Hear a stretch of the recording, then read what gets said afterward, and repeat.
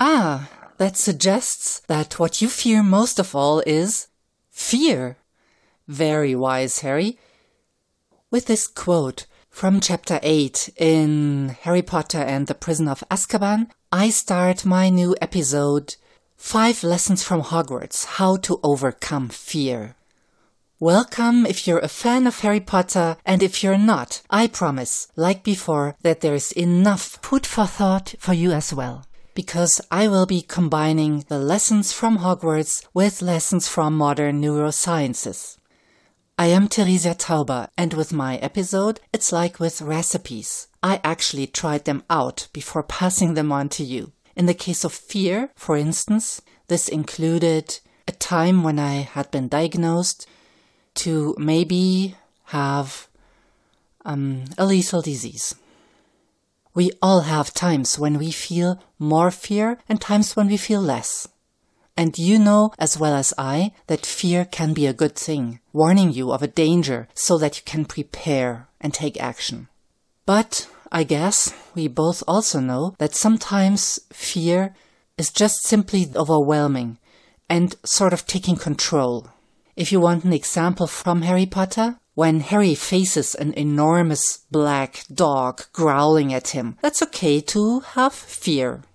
On the other hand, when his divination teacher tries to scare him with prophecies of untimely death, fear is not the reaction of choice to deal with the situation. In the following 10-15 minutes, I'll go through the advice against fear that I found in Hogwarts.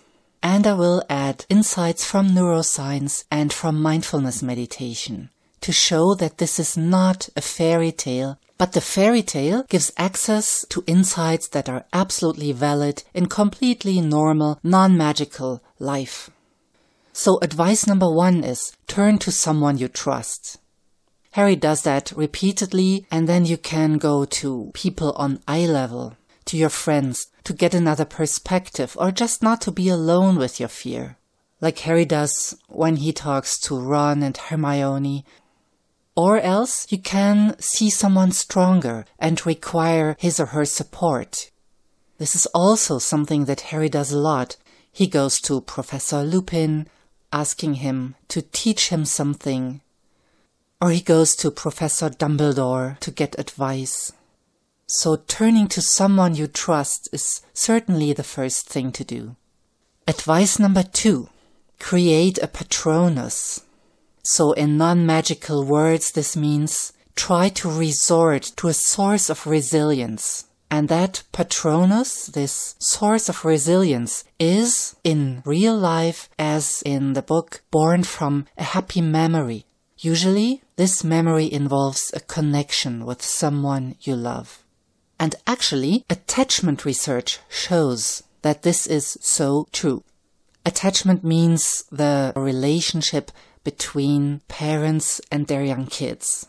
Bowlby and Ainsworth, you can see the literature in the show notes, they could show that kids who have a so-called secure attachment, kids who have been loved, that they have higher competencies in emotional balance, in fear regulation, and many other things. Daniel Siegel found out that through mindfulness meditation, we can build up that same type of resilience, that same type of emotional balance and fear regulation. The source is attached in the show notes. And advice number 3. Those who know Harry Potter know the spell ridiculous. Remember? In the book, the students practiced with a boggart. And I really love the image which J.K. Rowling created. A boggart is a creature that might or might not be completely harmless, we don't know. It's a shapeshifter and only shows itself in the form of something that I fear when it meets me. So it derives its whole power from something that I fear. Great image for so many things that scare us. And here is how you overcome it, according to J.K. Rowling. And I'll read from the story itself, from chapter 7, The Boggart in the Wardrobe. Precisely, said Professor Lupin. It's always best to have company when you're dealing with a boggart. He becomes confused. The charm that repels a boggart is simple, yet it requires force of mind. You see, the thing that really finishes a boggart is laughter. What you need to do is force it to assume a shape that you find amusing. I would like all of you to take a moment now to think of the thing that scares you most and imagine how you might force it to look comical.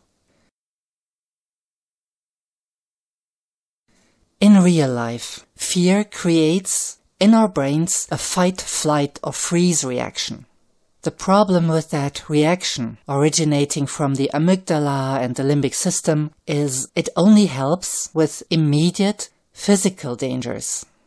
Most of our fears have to do with things that are not immediate and not physical. They are long-term. So, if our brain stays in that fight, flight, freeze reaction all that time, it only adds to the very stressful chemistry in our brain. This is why turning something potentially threatening into something comical is such a great idea. But, as Professor Lupin also pointed out, it requires strength of mind, and that's where mindfulness comes in. Mindfulness meditation is a very, very powerful way of dealing with fear. However, before trying this out, check if it is safe for you. Remember again from the Harry Potter story. Harry's own reasons for fear were so big, he went unconscious whenever he tried to face it. Or Molly Weasley in the Order of the Phoenix couldn't deal with a boggart because she had such immense fear for the lives of members of her family. So she couldn't overcome that boggart alone. If you have reason to believe that your fears are too many or too big to handle them alone, then don't face your fear alone, not even in meditation. Go back to advice number 1, seeing someone you trust. But if you think you can handle it alone, here's how it works. And lots of people in MBSR, mindfulness-based stress reduction programs, have already successfully tried it out, including myself. So you sit and meditate. And at some point, one day, fear wells up. Could be a fear of losing someone, could be a fear of failing something, could be any type of fear. And then, instead of being carried away by that fear, just try observing it, or holding it in awareness. That's the whole thing, but it's very difficult. You might need a bit of meditation practice before you tackle fear.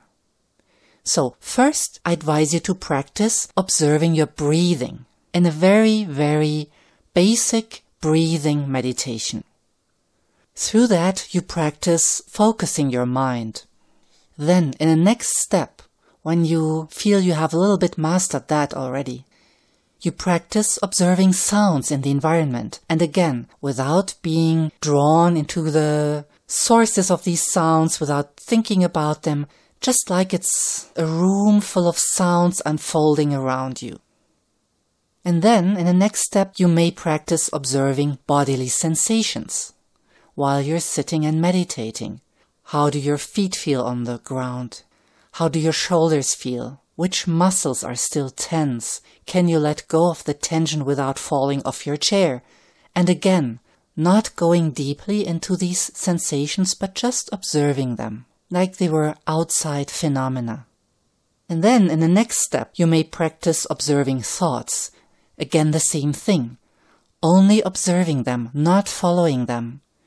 Just take note of them, let go, and the next thought pops up. And you sit there and maybe your thoughts are like firework on the sky and they don't linger. And you just watch the sky with all the thoughts that are unfolding and coming and going. This may take weeks, even months, or longer. And whenever you feel ready, then you may try to observe strong emotions, like fear, for example, without being drawn into these emotions, without following them. If that doesn't work in the first attempt, just quit and go back to observing your breathing. that's always the safe anchor, since you've practiced that again and again and again. And it will take your mind off the fear. Now I have a secret to share with you. At least it was a secret for me. Fear never stays for a long time. I learned that from a great psychologist called Rainer Peretz. So, if there is no immediate, concrete threat which requires action, all you need to do is to sit the fear out. Sit out the wave of fear, without feeding it, without making it stronger. When you are observing fear in meditation, you don't need to do anything about it. No action whatsoever required. Nothing to do. Just observe with a curious mind. With a little practice, you can even go further. You can try to see differences between the individual waves of fear, just observing those waves of fear like you're a scientist, watching it from the outside. As long as you observe, you are outside that fear. And from this position, you can easily do that trick. Ridiculous. To my estimation, 90% of our fears are based on boggarts and not on real killer phenomena. Sometimes the reason for fear, an illness maybe, or a critical situation in the business, will not go away, no matter how hard you meditate. However, clearing your mind will help you to face the situation better and take better decisions. So, if there is something you fear now, find out what helps you most. Advice number 1, turn to someone you trust. Advice number 2, create a Patronus. Or advice number 3, say ridiculous. And maybe, and very probably so, the best is a combination of all 3. At least for the latter 2, the Patronus and the ridiculous spell, some practice in mindfulness meditation will increase the power of your approach dramatically. So, why not start now and build your resilience? Oh, by the way, and not to forget chocolate. Remember how Professor Lupin always gives chocolate to Harry after a spell of fear? Stress, no matter whether from fear or something else, eats up a lot of energy, and that afflicts the brain. Your brain needs glucose and oxygen to be able to work. Nothing wrong with a bit of chocolate. Here our session ends.